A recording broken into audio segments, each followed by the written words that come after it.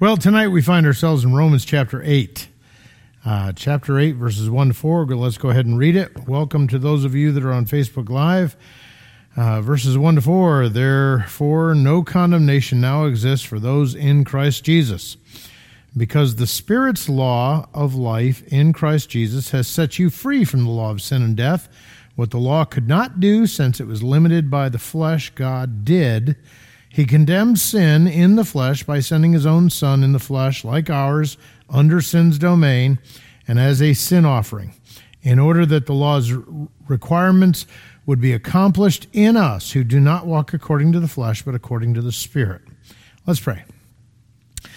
Father, as we come this evening, we once again thank you for the opportunity to look into your word. And as we look at this, we recognize that between different versions and things like that, there's going to be questions. So give us grace to understand the answers and to see them from your perspective instead of just what we may see on a written page.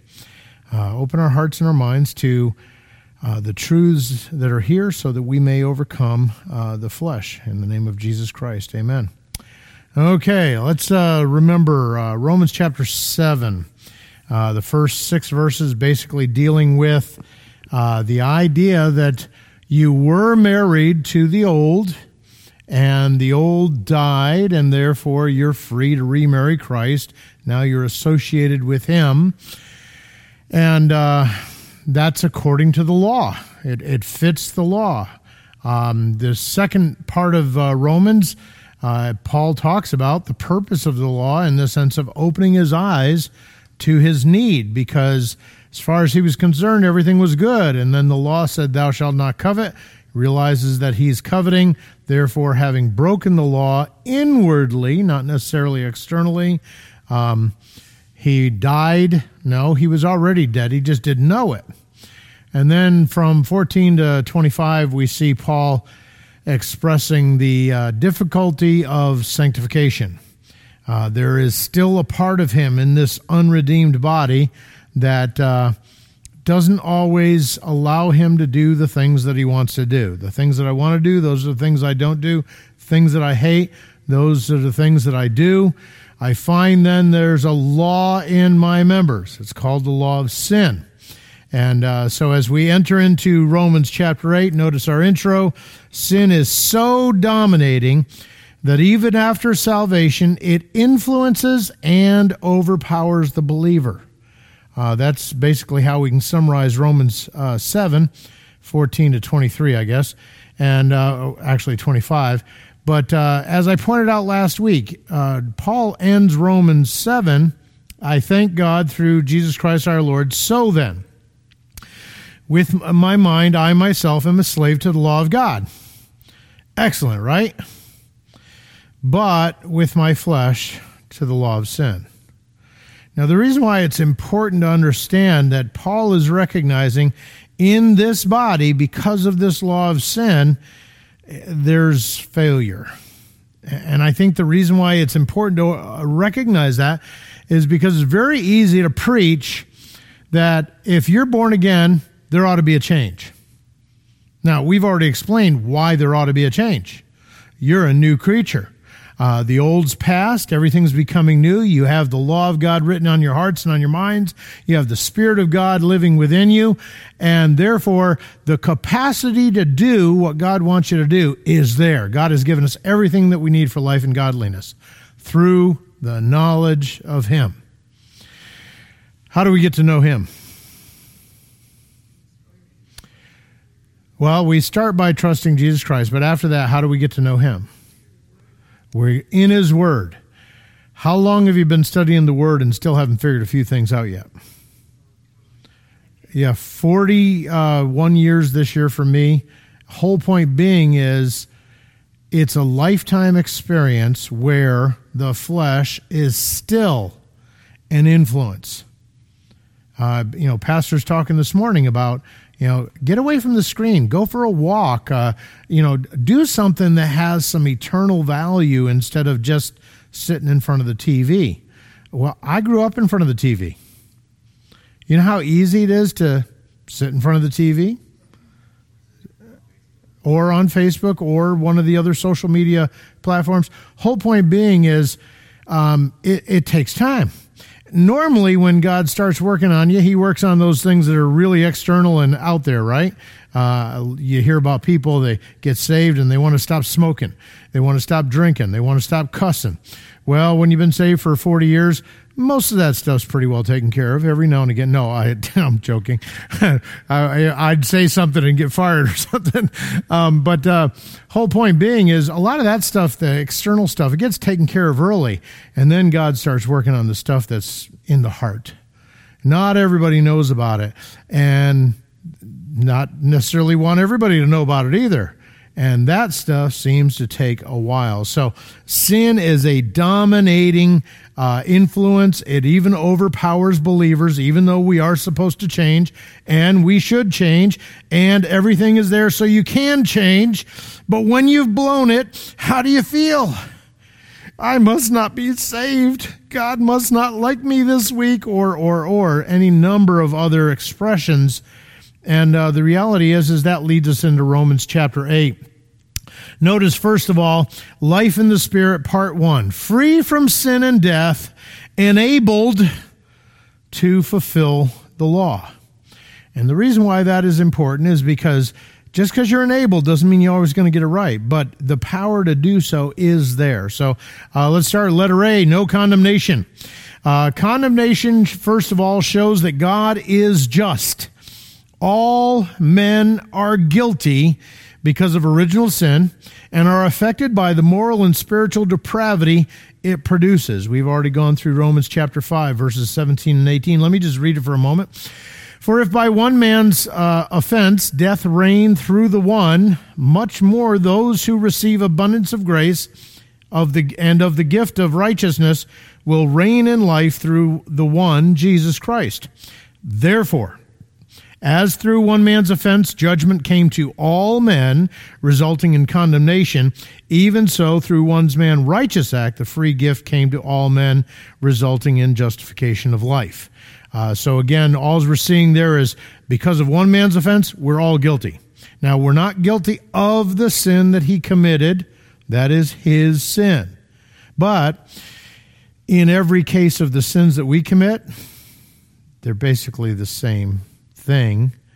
We're not trusting God's word. We're leaning on our own understanding, and we do something out of self-will instead of submitting ourselves to God. So you may not be guilty of Adam's sin, but you're guilty because of it, and therefore it continues to produce the same results in your life. Letter B, all men are born with a twisted, evil nature.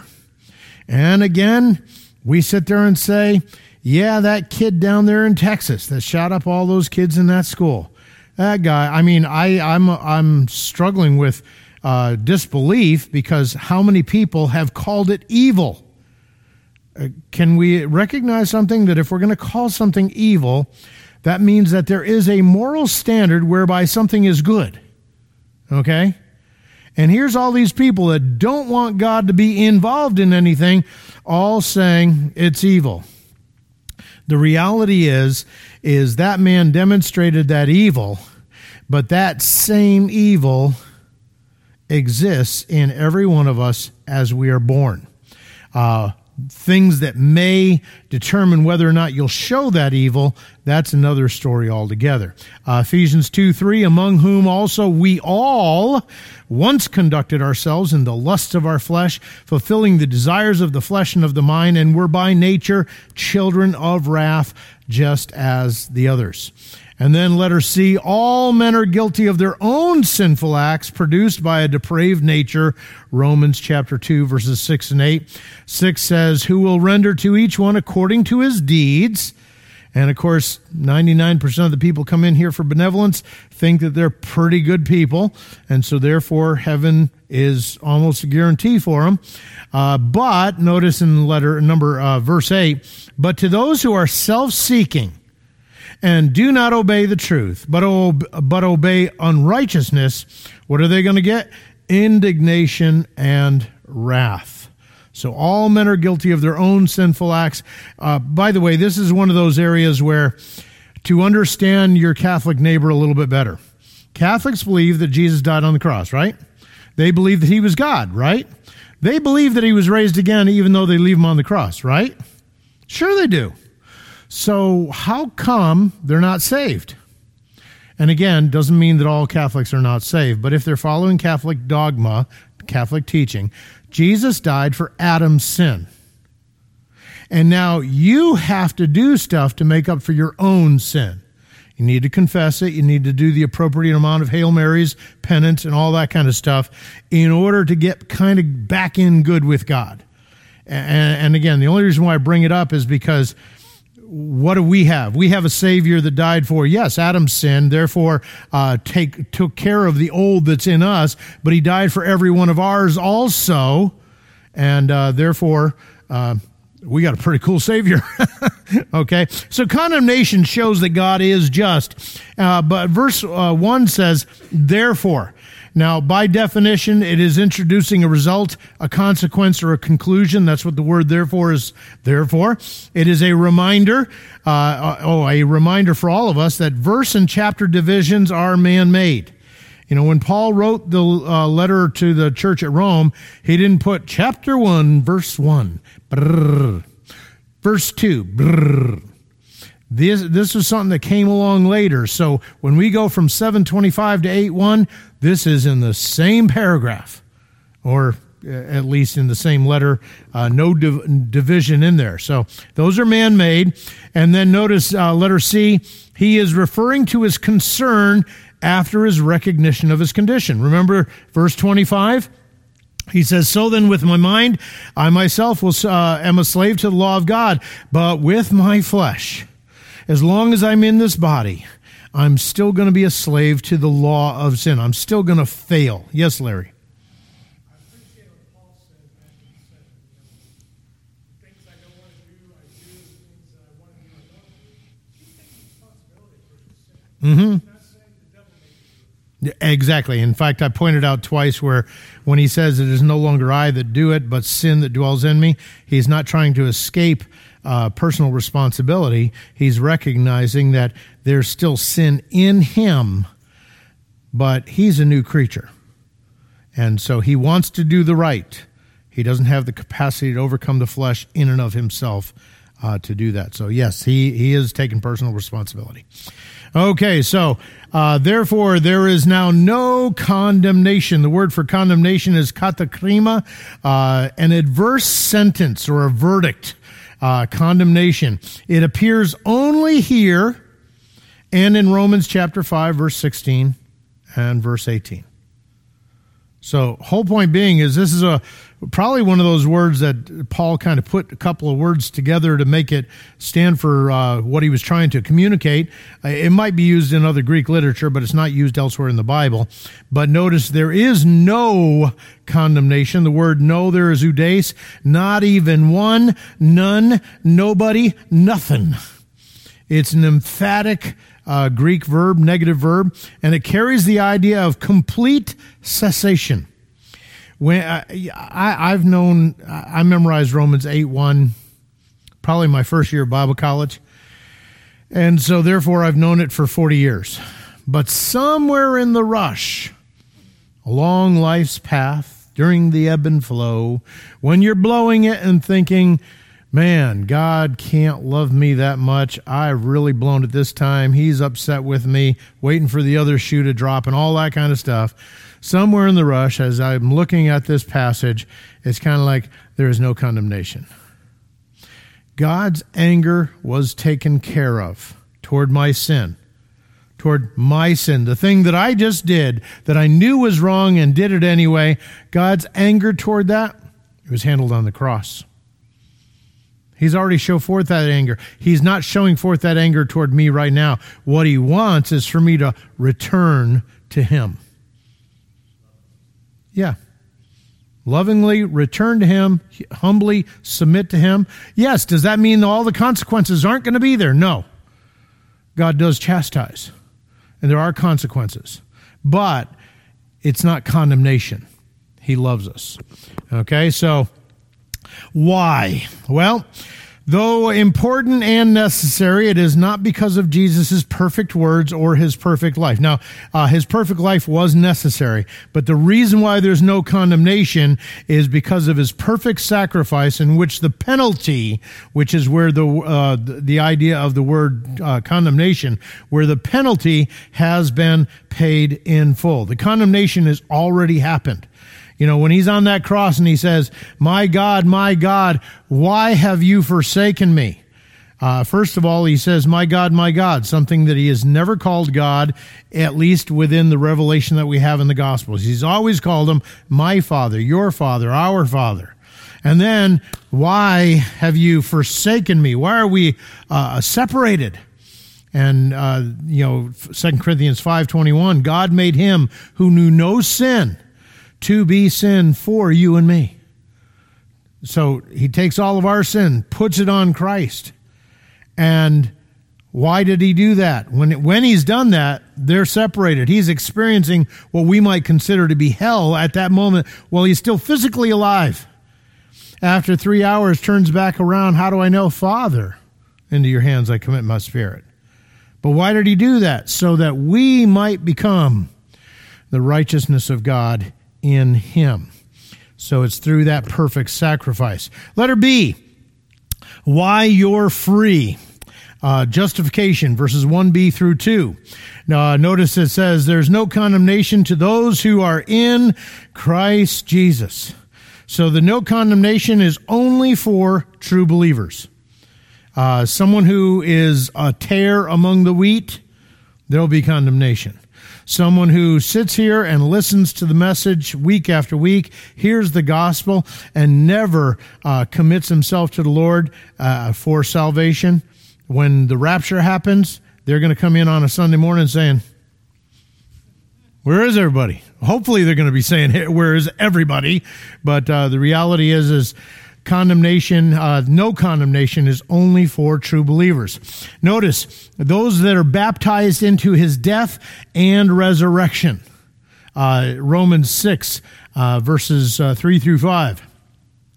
Or do you not know that as many of us as were baptized into Christ Jesus were baptized into his death? Therefore we were buried with him through baptism into death, that just as Christ was raised from the dead by the glory of the Father, even so we should walk in newness of life. For if we have been united together in the likeness of his death, certainly we also shall be in the likeness of his resurrection. And again, a lot of people want to put all that concept of being united with him in his resurrection up here in the future someday when we die, get raptured and all that kind of stuff. And within the context, he's talking about a resurrected life that we're living now. Okay? So we see anyone who's baptized into his death and resurrection. Notice number 2 there, not simply identification with, but we actually become part of the body of Christ. 1 Corinthians 12:27. Now you are the body of Christ and members individually. Ephesians 4:16. From whom the whole body, joined and knit together by what every joint supplies, according to the effective working by which every part does its share. Going to have to examine that somewhere in Rush. Every part does its share. What's the old adage? About 20% of the people in the church do 80% of the work. Every part does its share. Ooh, something to think about there, but we'll let the Spirit convict you on that one. Goes on to say, causes growth of the body for the edifying of itself in love. So again, we're talking about true believers, people that are part of the body of Christ. They're not just identified with him. They've actually become so identified with him that they're part of his body. Letter B, justification. This is one of the words that the Sparks learn, I believe, in Awana. Okay? And one of the ways that we look at it is just as if I had never sinned. It actually means to be declared righteous. When a person is justified, they have been declared righteous by God. And of course, he doesn't just say it for the fun of it. The idea is they are righteous. Therefore, they're fully accepted by him. Notice justification, the subject of the previous 7 chapters, completely and forever releases believers from sin's bondage and penalty. The second part we normally accept. Someday when I die, I'm not going to go to hell. But do we always accept that we've been released from sin's bondage? That's a tough one, isn't it? The reality is positionally, we've been released. Okay? Now, what we do at the moment of salvation or shortly thereafter, running back to and continuing to do those things, oh yeah, those shackles fit real good. But God will allow you to do that. Why? Because he's going to help you come to a point where you hate that so much, you're going to be crying out to him for freedom. And it's kind of like, I already gave it to you. You're the one that went back over there and put those things on, that kind of a thing. But the freedom from the bondage is also available in salvation. Letter C, within justification is the imputation of Christ's righteousness. And again, that's God declaring, but God also looking at us in Christ and therefore sees we are righteous. Now, if you have a King James Bible, possibly even a New King James, it says there's therefore now no condemnation for those who are in Christ Jesus, who do not walk according to the flesh, but according to the Spirit. You'll notice in the notes, I have it there. It's all in italics. Why? Well, let's look. This is not found in the earliest manuscripts. It is possibly, let's say probably, a scribal error where they were doing verse 1, they went down, wrote, and then came back up and looked at verse 4 and went down and wrote. Now, why do we say that? Well, let's look here. Consider what it is saying. Either there is no condemnation because of Christ and his finished work. That's how I would understand verse 1. Anyone who's in Christ, because of what he has done, who he is, there's no condemnation. Or the second option is, it is dependent upon you walking according to the Spirit and not according to the flesh. Are you condemned as a Christian if you walk according to the flesh? Well, this gets kind of difficult here. Because what we're going to see over the next several verses is anyone who is walking according to the flesh is not saved. I'll explain that a little bit more next week, okay? We do know, according to Galatians chapter 5, that we can walk in the flesh. Correct? So, is there condemnation if you walk in the flesh? No. Because there's no condemnation for those who are in Christ Jesus. When you walk in the flesh, that's one of those reward issues. Your life is to be a sacrifice unto God for whatever you do. And someday you stand before the judgment seat of Christ and you're going to give an account for the things done in this body, whether they be good or worthless. If you're walking in the flesh, does that have any eternal value? So that's going to be like the wood, hay, and stubble. If you're walking in the Spirit, does that have eternal value? That's gold, silver, and precious stone. Chuck. Yeah, and I'm not disagreeing with you there. What do we mean by that? If you listen to some preachers, you should just be under all kinds of, oh man, I shouldn't be doing this. I don't know about you, but sin is pleasurable for a season. Then afterwards, depending on your spiritual sensitivity, afterwards you finally start feeling that conviction. You know what I mean? And it's going to work differently in different people. So yeah, if you're walking in the flesh, there ought to be some conviction. I don't disagree. But let me see, what kind of voice does he speak in? Still small voice. Which means you actually have to be attentive. If you're walking in the flesh, are you attentive? Probably not so much, huh? So that's why usually it's after you've had that pleasure that all of a sudden you've calmed down a little bit and you start hearing that voice and it's kind of like, ew, that kind of a thing. So But again, this concept of there's no condemnation for those who are in Christ Jesus, who walk not according to the flesh, but according to the Spirit. If we understand it the way the rest of the passage means it, there's no condemnation for them that are in Christ Jesus, who are saved and not saved. I had a double negative there, so I'm not exactly sure what I said. Whole point being is, if you're saved, if you're born again, if you're in Christ, there's no condemnation. Okay? We'll see this walking according to the flesh and according to the Spirit later on in the chapter, actually from verses 4 through around 11. And you'll see it a little bit more clearly, Lord willing, not next week, but the week after. Hopefully, Pastor will have something like Ezekiel 39 next week. Okay? All right, so is there no condemnation because of Christ and his finished work, or because we're doing it right? Number 3, for. He goes on in verse 2. It carries the idea of because. It leads to the reason that there is no condemnation. For the law of the Spirit of life in Christ Jesus has made me free from the law of sin and death. Now, what did chapter 7, verses 14 through 25 talk about? It talked about the struggle because of this law of sin in his members. So we can understand that this is somehow related. So let's take a look. First of all, we have the word law.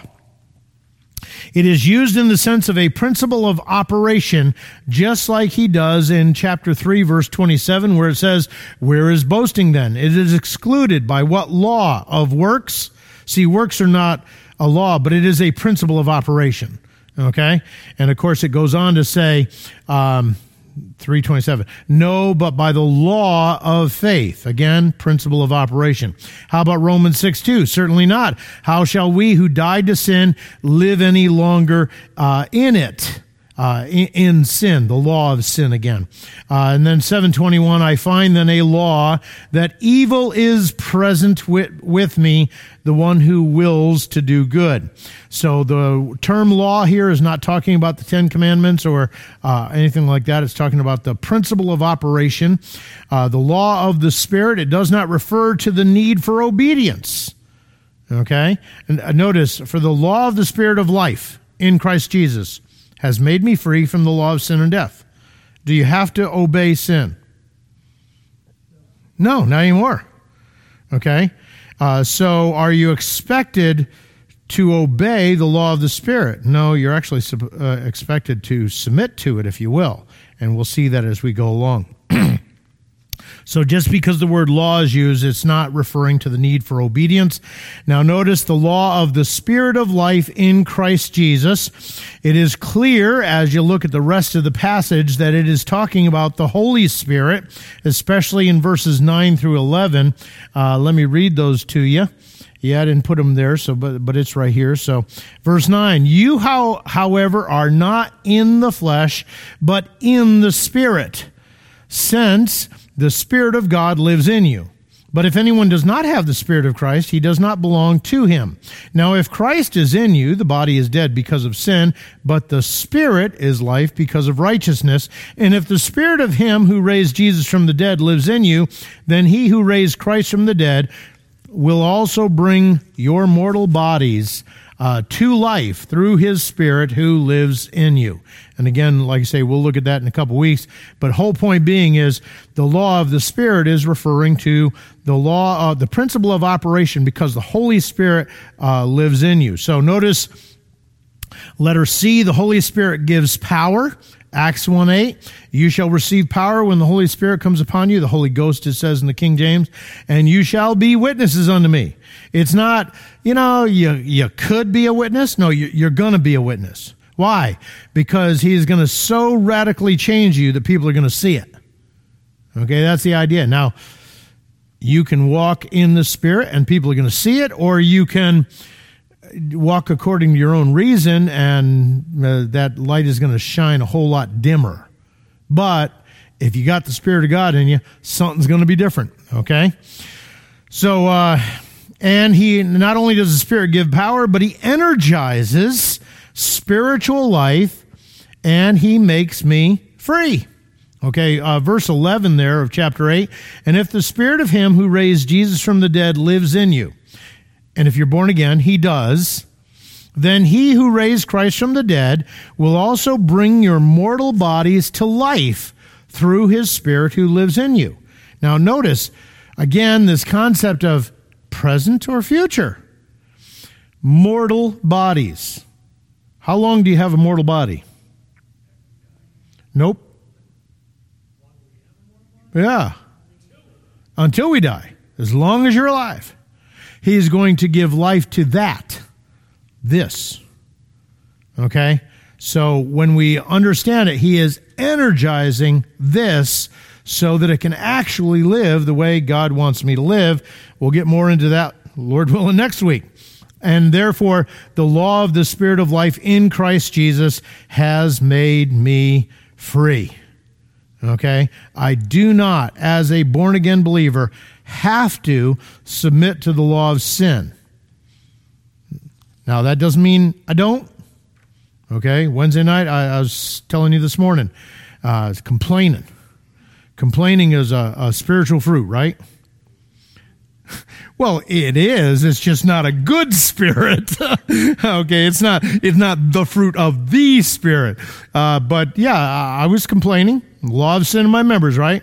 And God said, "Oh yeah, watch this." Deluge. I mean, I was soaked by the time I got to the truck, and I was like at the tailgate, so it just poured on me, and it was kind of funny afterwards, but not at the moment. Okay, so the word for made me free here is eleuthero, to liberate, to exempt, to deliver, to make free. So therefore, believers, by submitting to a higher divine law that bestows life, can overcome the lower law of sin and death. Galatians 2:19, for I through the law died to the law, that I might live to God. Now, we use the tower very often when we're talking about law because we think of the law of gravity. If you step off the tower, the law of gravity comes into effect, and boom, you fall very, very quickly, break bones, get hurt, and I imagine that tree probably stabbed you a few times on your way through it. But there's other laws, higher laws. Have you ever seen since Iron Man came out, they've been trying to recreate a suit, something like that. So they got this guy that he's got two thrusters on each side of his wrist, and he turns it on and starts flying. And they actually have gone from boat to boat in the Navy and stuff like that. That's the idea of thrust. Okay, the law of thrust, it puts out enough thrust that it lifts his body so that gravity no longer has effect. Well, that's the same idea here. The law of the Spirit is like the thrust, and it makes me free. It liberates me. It overcomes the law of sin and death, or like gravity. Okay? So that's the picture that we're given here. And so that brings us to letter C. How you're free. We've talked about why you're free. How you're free. Substitution in verse 3. This is a definitive statement of substitutionary atonement. Again, the word for carries the idea of because. It leads to the reason for what was just stated. The ability of the law. The law can provoke sin in men. Romans 5:20 says, moreover, the law entered that the offense might abound. Think about that. The law entered so that sin might abound. It's kind of like, whoa, wait a minute. God wanted more sin? No, the law was pointing out what they were already doing was sin. Now they know that they are sinning, okay? But where sin abounded, grace abounded much more. Chapter 7 and verse 8. But sin, taking opportunity by the commandment, produced in me all manner of evil desire, for apart from the law, sin was dead. So the law can provoke sin in men. It also can bring the knowledge of sin. Romans 3:20, therefore by the deeds of the law, no flesh will be justified in his sight, for by the law is the knowledge of sin. Chapter 7, where he says, I didn't know until I saw that the law said, thou shalt not covet, and then I found myself coveting, and therefore found myself to be dead. So it was through the law was the knowledge of sin. And notice the law can also condemn them for it. Chapter 2, verse 12, for as many as have sinned without law will also perish without law, and as many as have sinned in the law will be judged by the law. And then, of course, Romans 6:23, for the wages of sin is death. And again, more than just the concept of physical death, because if physical death paid the wage of sin, everyone's going to physically die. Everyone would go to heaven. But, of course, that is not the case. So the law can, but through the law, though the law is holy, righteous, and good, you'll see that in chapter 7, verse 12, it could not save them from its penalty. Galatians 3:10, for as many as are of the works of the law are under the curse, for it is written, cursed is everyone who does not continue in all things which were written in the book of the law to do them. Again, social media, I see these groups of people that talk about, going back to under the law, and you're not allowed to eat bacon. Kind of like, if that's the worst sin I'm doing, my wife always says that, if that's the worst thing I'm doing, the reality is, look, if you're going to try and fulfill the law, you have to live by every single bit of it, and then understand it's not just the external, but the internal heart of the issue that is really the problem. And yet these people who think they're Christians are trying to resubmit themselves to it. No, cursed is everyone who does not continue in all things which were written in the book of the law to do them. Galatians 3:21, is the law then against the promises of God? Certainly not. For if there had been a law given which could have given eternal life, truly righteousness would have been by the law. If there was a way that you could do something to become righteous in God's sight, then the law would have done it, but it doesn't. It can't. It points out that you can't. So those are important concepts to understand.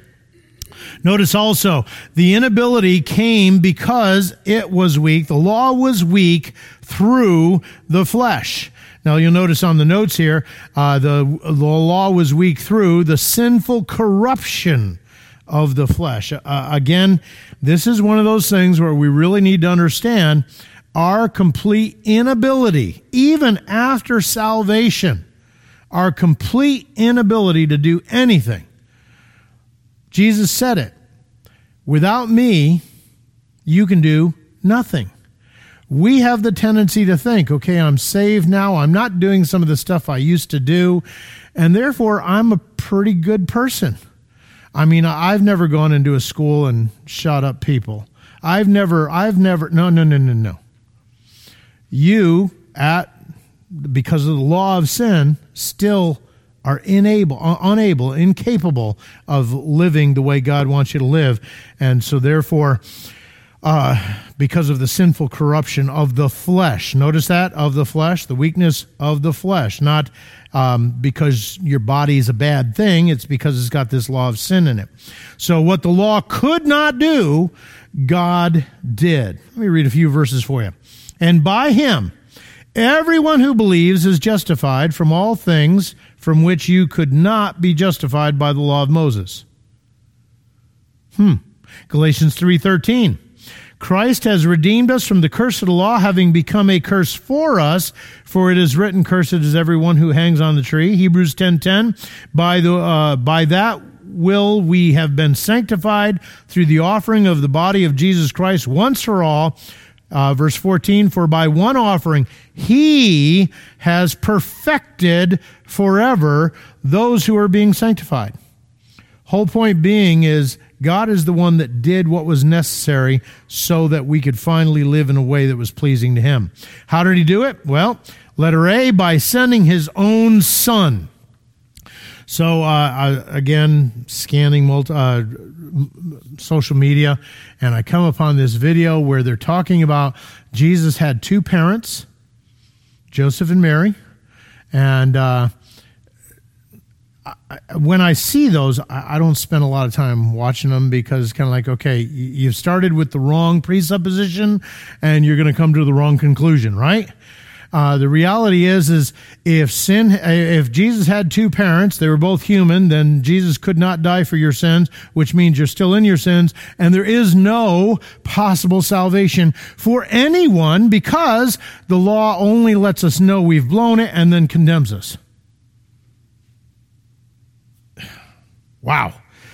So with that in mind, we come back here. God did by sending his own son in the likeness of sinful flesh. In other words, he was human. He had a human body. John 6:51 says, I am the living bread which came down from heaven.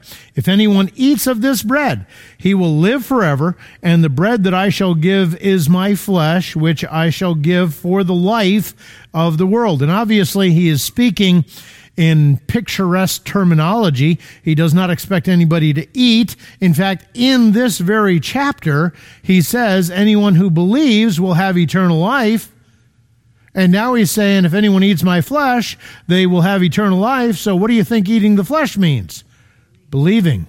But you're believing it so much that it's like you consumed something and it's become a part of you. And this is where so many miss it.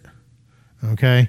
They believe intellectually, but it doesn't make that much of an effect on their life. So he comes in the likeness of sinful flesh. Likeness means in the outward appearance of. So this is dealing with the fact that he is 100% human. Sinful flesh, yet he is without sin. Hebrews 4:15. For we do not have a high priest who cannot sympathize with our weaknesses, but was in all points tempted as we are, yet without sin. I find it amazing that Muhammad is mentioned 4 times in the Quran. And I believe it's 3 of the 4 times he is dealing with some sinful choice that he has made. Jesus is mentioned 11 times in the Quran. And as far as the Quran teaches, Jesus was sinless. Now, they won't give in to the concept that he died for sin. They definitely aren't going to get into the concept of he rose again. Okay, they do believe that he ascended into heaven, but he didn't die. They don't believe that he was virgin born, but then how do you be sinless? A lot of nonsense in that. But it is amazing to me that Muhammad is not sinless and Jesus is. It's kind of like, hey guys, you're close. Take the leap. If he's sinless, who is he? You know what I mean? So he is, of course, not only 100% human, he's 100% God. Notice he, by sending his own son in the likeness of sinful flesh, on account of, or some versions translate it, mine did, as an offering for sin. Hebrews 9:28. So Christ was offered once to bear the sins of many. To those who eagerly wait for him, he will appear a second time apart from sin for salvation. And for anyone who gets hung up on the idea of the second coming, the first coming, how many comings were talked about in the Old Testament? Well, looking back, we now say 2. 1. They expected... They saw the 2 possible Messiah concepts, one that would die, one that would reign forever. They liked this one better. So they didn't care for that one. But they expected one coming. So now we're expecting a second coming. How many times is that second coming going to happen? Yeah, within the second coming, there are 2 appearances. One in the sky, one to the ground. So we are waiting for his return. Regardless of whether or not you understand a pre-tribulational rapture, which again, that's a minority opinion, by the way, or understanding of Scripture. So he is 100% God. Notice he had to be fully human and sinless, and he became sin for us as a sacrifice for sin. And I've already given you 2 Corinthians 5:21. So God did by sending his own son in the likeness of sinful flesh on account of, or as an offering for sin, he condemned sin in the flesh. The law once condemned the believer, But now Christ the Savior condemns sin, delivering the believer from sin's power and penalty. The reality is once again, since we have to grow in Christ, and as we grow in Christ, we gain strength and understanding and wisdom, and we learn how to overcome the sinful habits that we were a part of. Our little Ida Mae saw a little picture, a video of her today, sitting on the couch, and she's just kind of like okay, I don't know why she didn't just get up and start walking around, right? Because she's 2 months old, that's why. Will she get up and walk around sometime in the future? And when they do, they're going to have to lock all the cabinets and all that kind of stuff. See, our spiritual growth happens the same way. We have been freed from the power of sin. And when do we actually put that into practice? Usually not immediately, right? We have to grow up a little bit. And as we grow up, then we start seeing those victories, the things that we talk about. So we see here that he has delivered the believers from sin's power and, of course, penalty. We really like the idea that he delivered us from its penalty. In fact, we like that so much that we emphasize that Jesus died for my sins. Go to the Scripture. What does the Scripture emphasize? He rose from the dead. He rose from the dead. We'll see that as we go along in the book of Romans. So that's pretty important. But because he rose from the dead, we're going to see in a couple weeks, that's why we have power over. The law of the Spirit of life in Christ Jesus delivers me from the law of sin and death. So that brings us to letter D. The result of freedom, sanctification, verse 4. That the righteous requirements of the law might be fulfilled in us. Notice, apart from the sanctifying work of the Holy Spirit, man's effort in righteousness is as filthy rags. Isaiah 64:6. As soon as I find it, there it is. But we all like an unclean thing, and all our righteousnesses are like filthy rags. We all fade as a leaf, and our iniquities, like the wind, have taken us away. So whole point, it's not a matter of us doing right. It's a sanctifying work of the Holy Spirit. Letter B, salvation brings a new nature, a new spirit, the Holy Spirit, all in order that, in order that the righteous requirements of the law might be fulfilled in us. That's the idea there. 2 Corinthians 5:15, and that he died for all, that they who live should no longer live for themselves, but for him who died for them and rose again. 1 Thessalonians 5:10, who died for us, that whether we wake, we're alive, or sleep, we're dead, we should live together with him. 1 Peter 4:2, that he no longer should live the rest of his time in the flesh for the lusts of men, but for the will of God. So the righteous requirements of the law might be fulfilled in us. That's why he died, so in order that we could fulfill the law. Now, when we talk about fulfilling the law, once again, are we talking about the 613 Levitical laws? No. Let's take a look here. Romans 13:8-9. Owe no one anything except to love one another. For he who loves another has fulfilled the law. For the commandments, you shall not commit adultery, you shall not murder, you shall not steal, you shall not bear false witness, you shall not covet, and if there is any other commandment, all are summed up in this saying, namely, you shall love your neighbor as yourself. Or Galatians 5:14.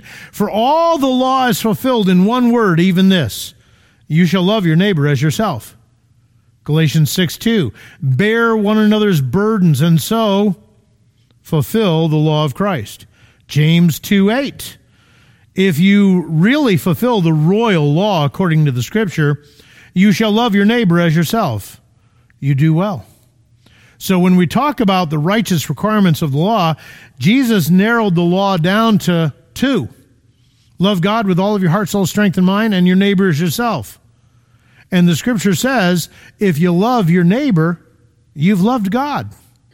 Therefore, the righteous requirements might be fulfilled in us because of the work of the Spirit in us. Number 2, who do not walk according to the flesh, but according to the Spirit.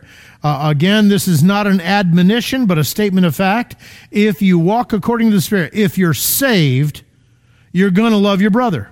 In fact, John goes so far as to say in 1 John that if you say you love your brother, if you say you love God and you hate your brother whom you can see, how can you love God whom you can't see?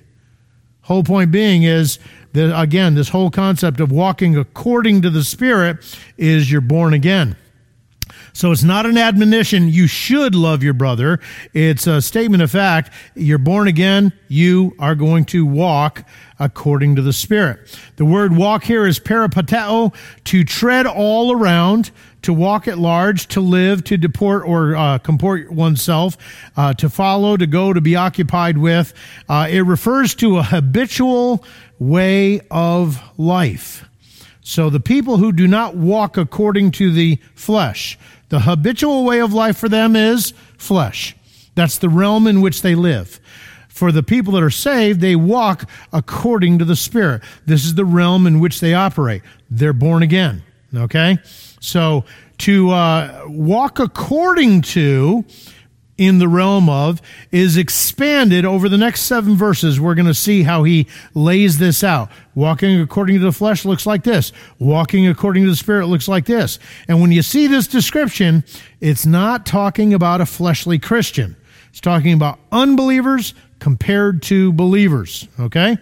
So notice, for believers, the Spirit of God dwells in them. We already saw that in verse 9. They have been baptized into the body of Christ. We saw that earlier when we became part of the body. They now live in the realm of the Spirit, not that they are always walking in the Spirit. Okay? We worry about the contradiction when we've blown it. No. Blowing it doesn't mean you're not saved. It just means you're walking in the flesh. If you're saved, you're saved. And if you're saved, it doesn't mean you're not going to walk in the flesh, but you're not going to walk according to the flesh. Notice, for unbelievers, they walk according to the lusts of the flesh, the desires of the flesh. Ephesians 2 and 3, in which you, speaking to believers, once walked according to the course of this world. So we see that according to the course of the world. What does that mean? According to the prince of the power of the air, that spirit that now works in the sons of disobedience. Who is that spirit? It's Satan. So when we weren't saved, we were actually following Satan. We weren't just good unbelievers. We were doing the will of our Father. Oh, be careful. People don't like that. But that's what it says. Okay? Notice the second one, the prince of the power of the air. That's the spirit that's now working in the sons of disobedience. But verse 3 goes on to say, among whom we all once conducted ourselves in the lusts of our flesh. Now, again, so often as Christians, we look at the lusts of our flesh and we think sexual immorality and all that kind of stuff. Sure, it includes that. But there are plenty of unbelievers that is not the problem in their life. The desires that they have. I want to be the CEO. I'm willing to work 80 hours a week, lose my family, my wife, my kids can all die and go to hell. It really doesn't matter because I've got to fulfill this lust of my flesh. So it can show itself in a lot of different ways, but it goes on to say, fulfilling the desires of the flesh and of the mind, and we're by nature children of wrath, just as others. So when we talk about walking according to the Spirit, according to the flesh, we're talking about the realm in which they operate. If you are in Christ, you are in the realm of the Spirit, in the realm of Christ, in the spiritual realm, and there is no condemnation. Why? Because God already took care of all that by sending His Son to live that perfect life and to die for sins. In so doing, we are free from sin's power and its penalty. We'll figure this one out as we go along, but it's a statement of fact. Okay? If you're walking according to the flesh, not in the flesh, you're not saved. Condemnation? Yeah, that's still hanging over you. That's why you hear Pastor toward the end of the message. Look, if you're here today and you don't know for certain, why? Because the one who doesn't believe, they are condemned already. It's just waiting to be worked out. It's already on them. And so, like always, we always invite those people, don't leave here today without it. I think that's State Farm. No. Whole point being is, if you're a believer, no condemnation. If you're not, you have to take care of that. Well, you have to come to Christ because that's the only way that's taken care of. Okay? Questions or thoughts? Yes? While there is accountability. Always. But he's Mm-hmm. able to forgive us. Yep. My question is, The giving or loss of, yeah. were those sins that Obviously, they can't be in the sense of condemnation because that's already been taken care of. The way I understand it, and again, this is one of those passages, 1 Corinthians chapter 3, verses 10 to 15, Paul says, as a master builder, he laid the foundation. The foundation is Christ, okay? And there's no other foundation to build upon. So therefore, you need to be careful what you build with on that foundation. He says you can build with gold, silver, precious stone, wood, hay, and stubble. Now, a lot of people think that passage is talking to preachers. I don't. The reason why I don't is there are too many other passages that talk, look, you've been saved to serve God. Okay?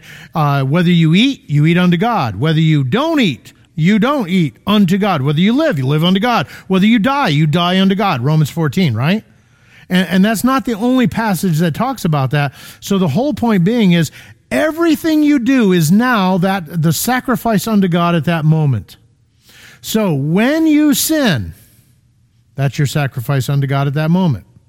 What kind of sacrifice is that sin? It's wood, hay, and stubble.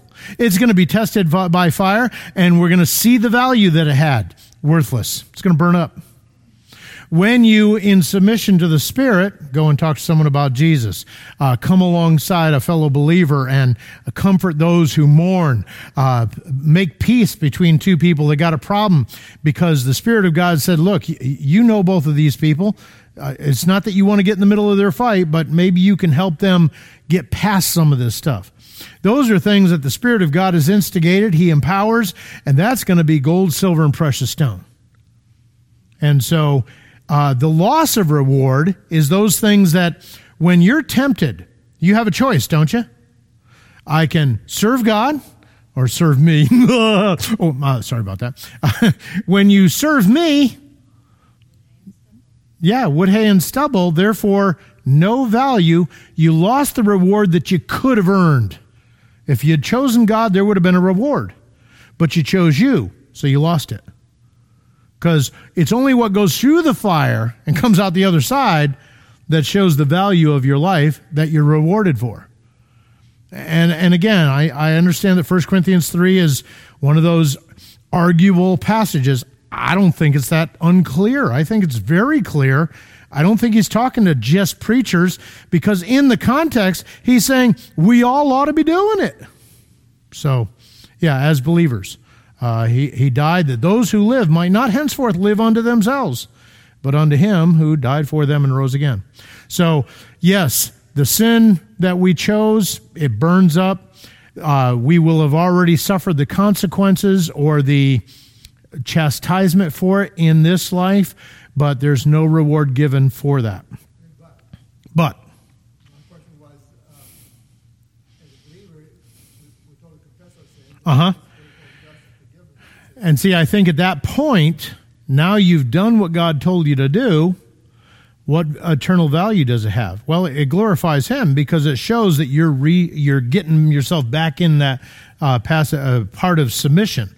So, is there actually going to be a reward for it? I don't know, but I do know that it'll be gold, silver, precious stone. So it looks like there would be. So.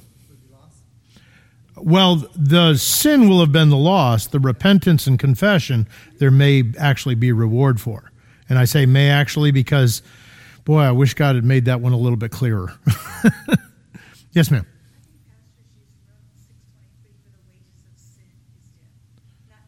And so you suffer a break in that relationship, in that fellowship. So you're not living the eternal life, even though you have it.